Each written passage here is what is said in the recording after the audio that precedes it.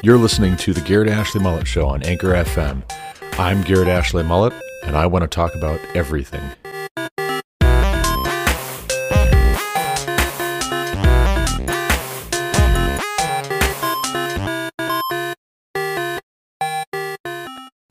Hello, and welcome again to the Garrett Ashley Mullet Show. This is Garrett Ashley Mullet, Greeley, Colorado, June 2nd, 2021, Wednesday. Episode 69 of Season 3, Episode 134 of this podcast. Today we're going to talk about Ron DeSantis, governor of the great state of Florida, great governor of the state of Florida, however you prefer to put it. His recently signing a piece of legislation in his state to protect girls' sports from biological males competing under the guise of being transgender.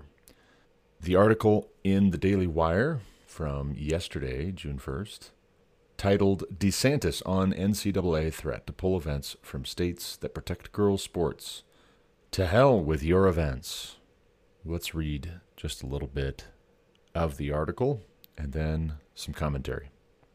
Florida Republican Governor Ron DeSantis slammed the NCAA during a Fox News interview on Tuesday night that highlighted a bill that DeSantis signed earlier in the day that protected girls' sports in the state.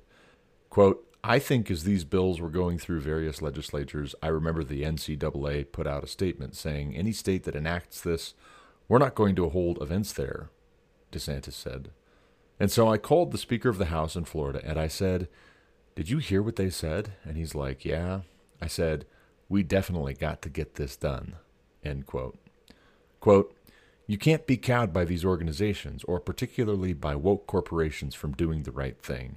And so my view was throughout this whole time, we have to protect our girls. It is discriminatory to force them to compete against biological males, DeSantis continued.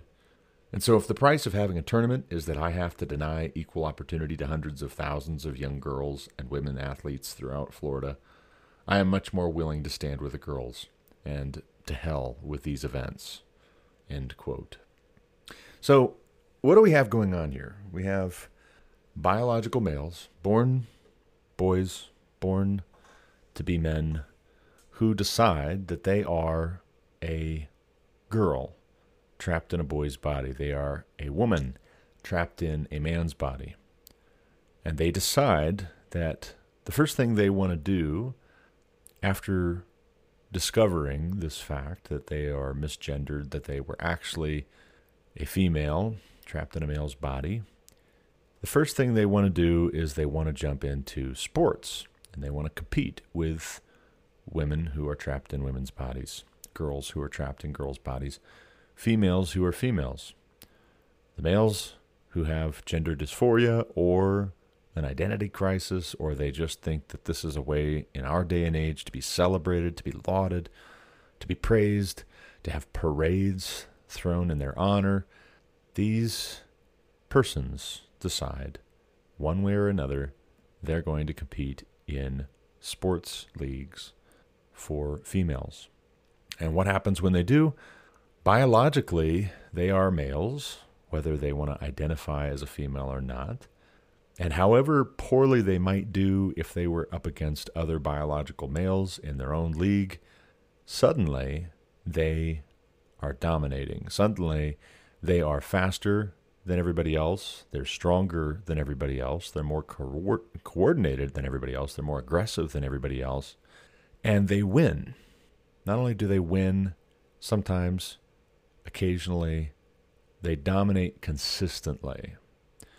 But wait, Garrett, gender is a social construct. There's no distinctive, inherent difference between men and women. What you're saying, what you're describing is not possible because gender is a social construct. So as soon as this biological male identifies as a female, he, now she, should be just like all the other girls, just like all the other women, right? Well, no. Actually, it turns out the emperor has no clothes, and you just saying a thing does not make it true. Now, there's this little thing which has a term, There's this thing which I grew up knowing the word for, but apparently not everybody did. There's this thing which commonly is known as a lie. Now, what is a lie? A lie is a statement which does not comport with reality, and you are on purpose making a statement which does not comport with reality. There's a difference between a lie and being merely mistaken. There's a difference between a lie and saying something that you thought was true but isn't actually true. But when you make an intentionally false statement, that false statement does not suddenly change reality in terms of now the untrue statement becomes true just because you made it, just because you want it to be true. The untrue statement continues to be untrue, and reality continues to be reality. And the goal, when I was growing up, the goal of education, the goal of parenting, the goal of communication with other people was to try and get at the truth, to try and describe reality as it is, to try and conform our actions to reality. That's what good decision making is all about, is you look at reality as it is. And if you're in a group, if you're building a culture, if you're building a family, if you're building a workplace, a business, a society, you want your decision making to be based and predicated on the truth. You want your communication to be predicated on the truth. And whenever your decision making does not accord with reality, buckle up, because you're going to have some bad decisions. You're going to have some poor choices which negatively impact the metrics. Now, there's lots of metrics. There's lots of things you could pursue. There's lots of goals you might have. So you have to figure out, what do you want? What are your goals? What are you after? And that helps to decide what decisions you need to make, and also what metrics you can use to measure your progress towards the goal that you have in mind. In the case of the progressive left, in the case of the LGBTQ, A, B, C, D, E, F, G, all the way through Z movement, the goal is not success on traditional terms. In fact, the goal is to abolish traditional notions of success. We want to abolish the most fundamental aspect of human existence, which is gender. We're going to abolish it. We're going to muddy the waters in every way imaginable, and we will applaud ourselves, we will pat ourselves on the back as we do so, regardless the carnage, regardless the destruction, regardless the collateral damage, emotionally, physically, economically. It doesn't matter, because what we desire, if we are of that mindset, is revolution. The issue is not the issue, as David Horowitz once famously said in his book, Dark Agenda, The War to Destroy Christian America. And Horowitz, by the way, is not a Christian. Just for the record, he is not a Christian. He grew up in a home raised by two communists, actually. He grew up of the left, and then at a certain point he had a realization that the left was not genuine, and that all these things he thought he was fighting for were shallow, hollow efforts at getting power, at being cruel, at being unkind and unjust, all the while pretending to be the opposite of those things, pretending to distribute power more equitably, pretending to be about getting more justice, better justice, more true justice, all the while perpetuating injustice, willfully, flagrantly, uncaringly, unceasingly. But I read his book a number of years ago, a couple of years ago, I think it was, and in it, he says very memorably that the issue is not the issue is the revolution. And I believe he's quoting somebody else, but I'll quote him, and you can read his book, and it's a very informative book, talking about how Christianity in particular, in American politics and culture formation and education, Christianity is the one to beat as far as religions go. It's not every religion which is in the crosshairs when it comes to the progressive left. It is Christianity especially, because Christianity is what Western civilization has been predicated on. It's what the American Revolution was shaped and molded by. It's what American history has been up until recent decades, very much guided by.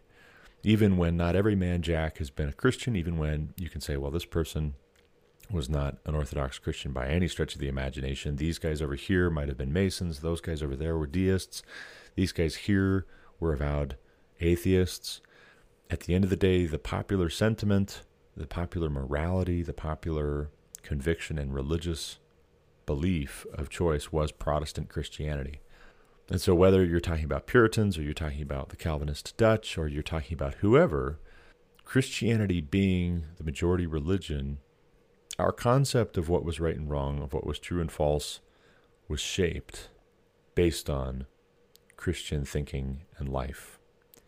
Our laws, our Bill of Rights, our Constitution was predicated on a Christian understanding of reality, of who we are as human beings, who God is, what his purpose is for having created us, why are we here? Who are we? Why are we here? What are we supposed to be doing? What are we supposed to be about? The left, especially in the past century, has been rabidly against orthodox historical expressions of Christian faith in public, in law, in government, in education, in academia, in pop culture. And so they are relentlessly trying to drive those expressions of Christianity out because they don't want to be inhibited. They don't want to be encumbered. And one of the levers for driving the expression of Christian faith from public life is the LGBTQ movement. It just is. In a society where there was total secularity and people shrugged at lesbianism and homosexuality and bisexuality and transgenderism, in a society where these things were not so outrageous and they've lost their ability to shock people, the majority of people, these things would not be useful anymore. But their ability to shock, to get attention, is useful to unprincipled leftists who desire power above all things. The LGBTQ movement is useful in that it creates this conflicting of emotions wherein people, like when you're driving by a train wreck, people don't want to look because it's horrific. They also can't help looking because it's so unusual and it's so bizarre and it's so terrifying. You can't look away, but you also don't really want to look at it. And so you're just kind of stuck. You are paralyzed by the spectacle. That's what the LGBTQ movement has been.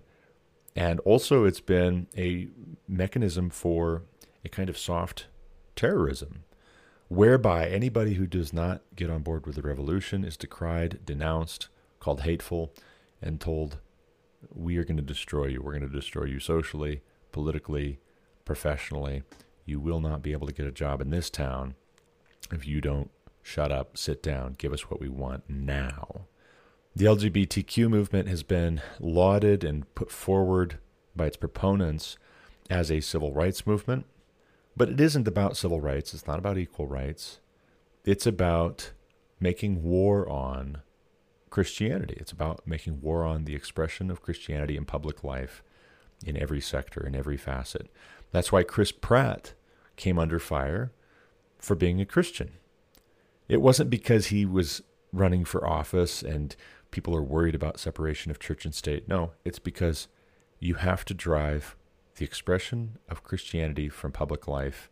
You have to drive these traditional notions of right and wrong, even the smallest vestige of these convictions, from public life, and you have to lampoon and harass and terrorize anybody that would even think that Chris Pratt seems like a likable guy, seems like a nice guy, seems like he's funny and handsome and strong and capable, and he plays these exciting roles in big budget movies, and it's hard not to like the guy.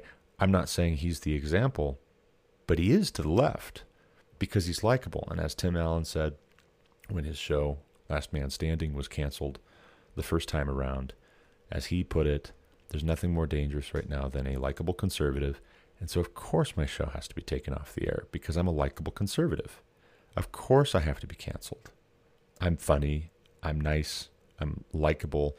I get people sympathizing with these ideas, and the left just cannot tolerate that. They cannot stand for the public to think about it, to stop and think about it for a second. They also can't stand for somebody like Florida's Governor Ron DeSantis to say, to hell with your events. They can't stand it. It drives them crazy because their power right now, their ascendancy right now, is predicated on everybody being too afraid to stand up to them, to contradict them, to tell them no. Who would have thought that the little word no could have so much power to drive people insane? And yet that's what the LGBTQ movement is all about, trying to fight that power. Power to the people, the power to do what exactly? To do anything, to destroy yourself? That's the kind of power you want? You're insane. I mean, you are. You've lost your sanity. You are not living according to reality right now. You're not living according to goodness and truth objectively.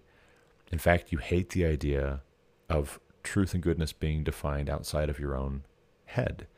You hate the idea of people other than you weighing in on your life choices and saying, no, I've never heard that word before. How dare you say no? I'm for equal rights. The equal right to do what? To not be told no, right? Like what?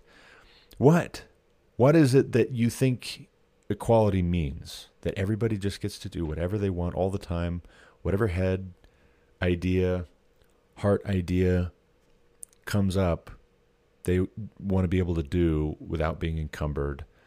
At a certain point, it stops being enough to embrace homosexuality. It stops being enough to embrace transgenderism. At a certain point, pedophilia is becoming the next cause du jour for the LGBTQ movement.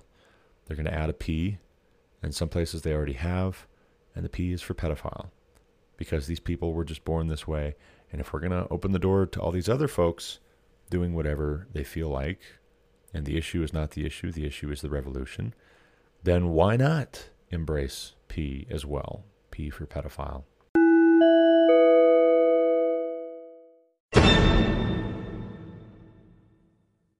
Kudos to Ron DeSantis for having the courage.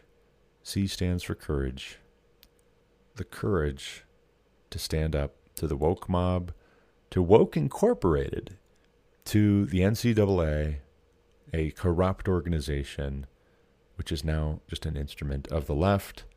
Kudos to him for having the courage to do what Kristi Noem in South Dakota flat didn't have the courage to do. And I'm going to shock you, and I'm going to appall you, not because the goal is to shock and appall you, but because the goal is to get at the truth about gender, not just to be against the LGBTQ movement, but to be for what God says about gender. The goal is to be for what God says we're supposed to be about, and to be opposed to the things which God says thou shalt not do. We're not legalistic, and we don't believe as Christians that we are saved by works, by keeping the law. We're not under the law, but we're also not antinomian. If we are good Christians who read our Bibles, we're not lawless. There are warnings against lawlessness in the New Testament, and those warnings against lawlessness are not at odds with the passages concerning grace. The two are not mutually exclusive, and anybody who tells you otherwise, it has an agenda. They have a axe to grind, or they have some prize in sight, which believing in a standard of morality, of righteousness, of good and evil, of truth and falsehood would get in the way of. They have corrupt intentions. And if they seem popular, that's because they have a lot of folks who lack discernment, who have itching ears that want to be tickled. And that popular following they're just there because they have an agenda. They're there because they also have a goal in mind that they're pursuing, something that they want to do, that they want to remove barriers and impediments between them and doing freely, and doing with abandon, doing fully, doing constantly, whatever that is. In a world where there is no standard of right and wrong, it's every man and woman and child for themselves, and then it is might makes right. If there is no God, then there's no accountability. Ultimately and eternally, this life is all we have. And if you want to do something, do it if you can get away with it. Is it evil? Well, there is no evil. Is it good? There is no good. Good is whatever you want to do. It's whatever enters your imagination. It's whatever you feel like. Because there's nothing higher or more profound that you could possibly know that you know outside of your own feelings. Some people get to the point where they can't even know their own feelings. They don't know how they feel, and then they're really lost, and then they're really confused and frustrated. And that's why so many people are depressed, is because they just look at how are they feeling. They don't look at what's objectively true and good. That's why the best thing you can do for somebody who is suicidal, somebody who is depressed, somebody who is anxious, somebody who is tearing themselves apart at the seams, the best thing you can do for somebody who's in that circumstance is to gently, respectfully, but firmly remind them of what is good and what is true. Because that anchors their thinking once again. That gives them a compass. Good luck sailing on the oceans, the wide oceans where there are no landmarks to navigate by. Good luck doing that without some kind of a navigation tool. Good luck doing that without a map or GPS or compass. Good luck doing that without some sense of direction and where things are and where did you come from and where are you going. If you don't know where you came from and where you're going and how to get there, then you're lost. And that's just it. There's a lot of folks in our culture who are lost because they don't know where they come from. They don't know that in the beginning, God created the heavens and the earth. He created in 6 days and rested on the seventh. They don't know that God said, let us make man in our image, after our likeness. Male and female, he created them. 2 genders, by the way. 2, if you're counting. It's a really easy number to count to. 1, 2. Not 0, not 95, not 5, not even 3. 2. 1, 2. 1, 2. Male, female. Say it with me. Male and female. God created them. That is infuriating to people who have an agenda and they don't want to be found. They want to get more lost. They want to go off in the woods and they never want anybody to come looking for them again. They want everybody to be lost so that they don't have to feel bad or guilty or shamed. By contrast, when they're near and in proximity to people who are not lost and who refuse to be lost and who don't want them to be lost either, that's a buzzkill. You start telling somebody who is lost, who wants to be lost, that you're off of the rails here, you need to get back on the rails, this is not what God intended for your life. You start telling somebody like these people who don't even have to be LGBTQ, they can be allies. They can be allies because it's convenient to them, even if they have no attraction to their gender, even if they're still attracted to the opposite sex. If they want to live in a world unfettered by standards of good conduct, of truth, they might be an ally because it's convenient. I scratch your back, you scratch mine. I wink and nod and affirm your total lack of morals, of righteousness, of constraint by the truth, and then you do the same for me. I'm going to look the other way when you are abusing God's creation, and you're going to do the same for me. But wait, now we're in a pickle because women's rights activists are saying this isn't fair to girls. This isn't fair to women. That's not fair that a biological female now can't win a scholarship, now can't win her trophy, now can't win her medal. That's not fair. That's not fair. Help, I'm being repressed. Come see the violence inherent to the system. But feminists and women's rights activists, they're so yesterday. And the issue isn't the issue is the revolution. So if we have to throw women's rights activists out in order to make room for the LGBTQ because that's the flavor of the month, because that is the next step, because we've moved on, so be it. And isn't it ironic that you have a Republican governor stepping in and having to use language in order to get something passed, having to use the language of protecting our girls' sports in the name of equality? Is it in the name of equality? In a sense, men and women are equal, but equity is a lie where you say that the outcomes have to be the same. The outcomes cannot be the same unless you hold men back in the areas where they're stronger and you hold women back in the areas where they're stronger. You can't have the outcomes be the same unless you chip away at all of the strengths that people have that not everybody has, and you downplay and marginalize and refuse to acknowledge the weaknesses that some people have that not everybody has. You have an impediment, I have an impediment. You have some areas where you are exceptional and accomplished and skilled and talented and capable of dominating, and so do I. And they're not the same areas. And when you read your New Testament, you don't read about women being oppressed. You read about women being submissive to their husbands. You read about children obeying their parents. You read about those who are lay people submitting to the authorities within the church, the overseers and the deacons. You read about everybody subjecting themselves to the scriptures as a guide for what is true and what is good. Everybody submitting themselves to God. And even in the person of Christ, you see Christ modeling submission to the Father. You see authority and submission. But not everybody who steps up and says, I am an authority, is actually an authority. Read human history and you see usurpers, you see contests for power, you see power struggles, you see civil wars.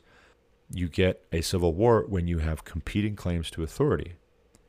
The American Civil War involved states who said we no longer acknowledge the United States federal government, we're breaking away, we're seceding and forming our own government, and we are the supreme authority for how things are done, what is allowed and what is not allowed in our territories. We don't acknowledge your authority anymore, U.S. government. We are our own authority. So what happened then as the federal government, as the United States government has a competing claim to authority with the Confederate States of America? They fight it out. And in a sense, you get might makes right. In a sense, you have trial by combat, this very ancient idea, which is the last resort. That is the last resort when all other efforts at mediating a dispute break down.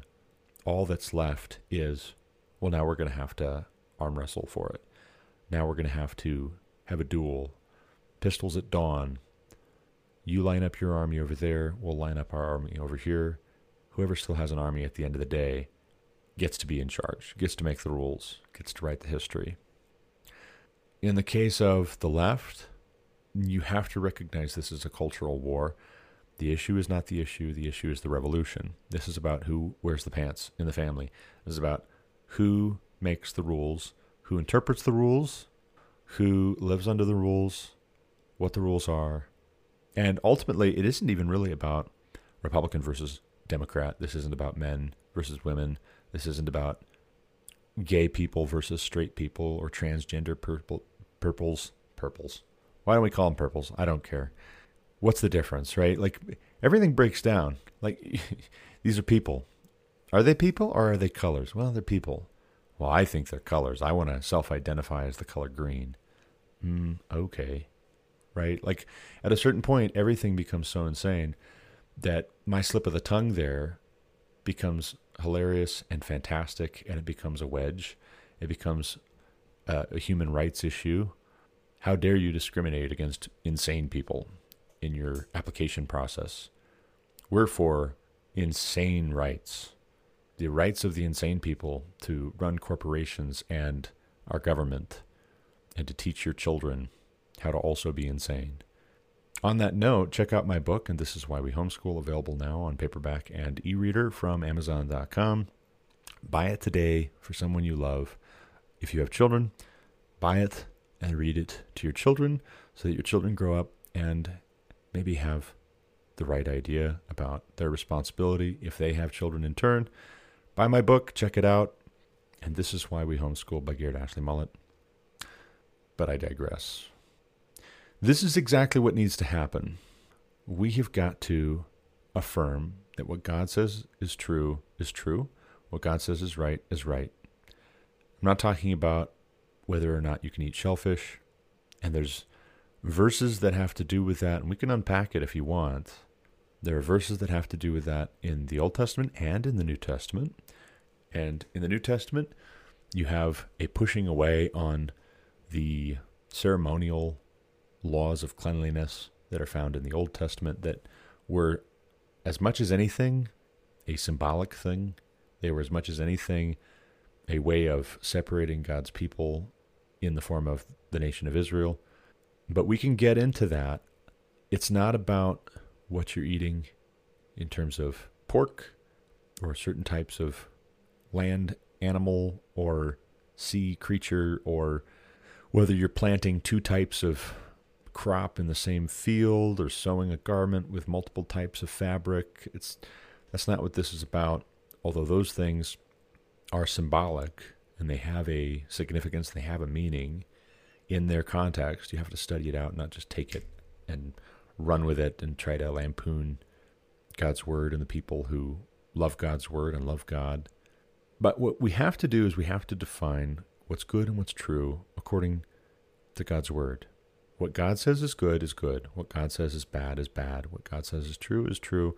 What God says is false. Let God be true and every man a liar. The Lord is a strong tower, and those who find refuge in him are indeed safe. We have to hold to what God's word says first and foremost. And if we do that, there is blessing and there's prosperity and there's security in it. And those are good things to desire. If God says it's good to desire those things and he holds them out as a reward for those who love him and are called according to his purpose, if he promises those to those who repent, who turn away from their sins, who abide in his word, who meditate on his word, who fear him, if God promises those things as a reward, then they're good things that we should desire, and we should encourage other people to desire them. And if people think that those things can be found better in rebelling against God, in loving death, in embracing insanity and iniquity and injustice and folly, then we can't go along with the wicked. We can't go along with the many. We can't affirm them and throw ticker tape parades for them and give them charge over our children and figure it's going to be without consequence. There will be a consequence. It's going to be painful. Pain is a teacher. Maybe we just have to, at this point, have the pain and come out on the other side and realize, okay, well, he was right. Maybe that's what it is. But better still would be to think ahead a little bit and to see the entirely predictable outcome of these bad choices and to turn back now. That would be far, far better. It can't stop with protecting women's sports, girls' sports.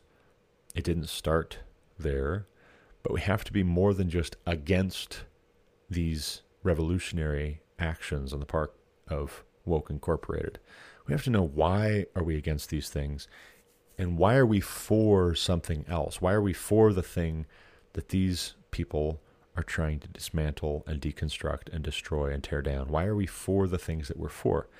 If it's not because God said, it is written, if it's not for that reason, then we're not going to be successful. It's not going to have the outcome that we think that it's going to have. We're not going to have blessings.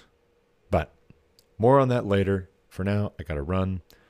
I got to go to work. I need to go pick up some stuff from one of our suppliers here in Greeley, Colorado, on my way to the plant. Let me know what you think. If you agree with me that DeSantis is the man of the hour right now as far as Republicans go. He's the one showing some courage and integrity and intestinal fortitude. C is for courage, and we need more of it. Put a C behind his name. Don't put an R behind his name. Put a C behind his name. C stands for courage.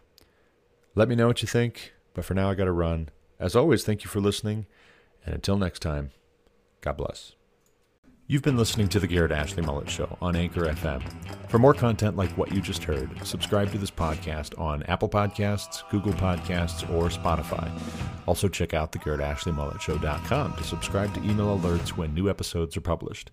As always, you can reach me with any comments, questions, complaints, objections, or insights at garrettashleyMullet@protonmail.com.